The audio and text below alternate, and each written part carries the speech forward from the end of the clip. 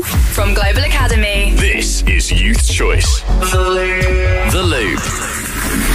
Youth Choice. The fatal stabbing of a 15-year-old girl in South London has triggered questions about whether enough's being done to combat youth violence. It's claimed a 17-year-old boy arrested following the attack in Croydon was known to local community groups for the past couple of years. A boy remains in police custody. Pastor Lorraine Jones, who lost her son Dwayne to knife crime, says it's really disturbing.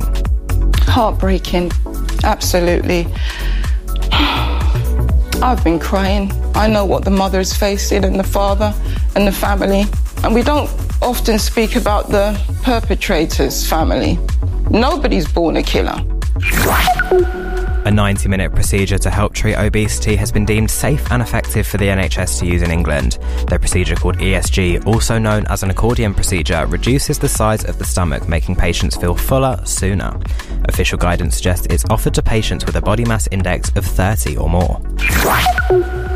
And finally, S-Club star Hannah Spirit is the third celebrity who signed up for Dancing on Ice. The singer says she's really excited to be taking part in this year's series. She joins former boxing world champion Ricky Hatton and actress Claire Sweeney in the lineup. And your 5-word weather: outbreaks of rain, clearing later. From the Youth Choice newsroom, I'm Beau and you're in the Loop.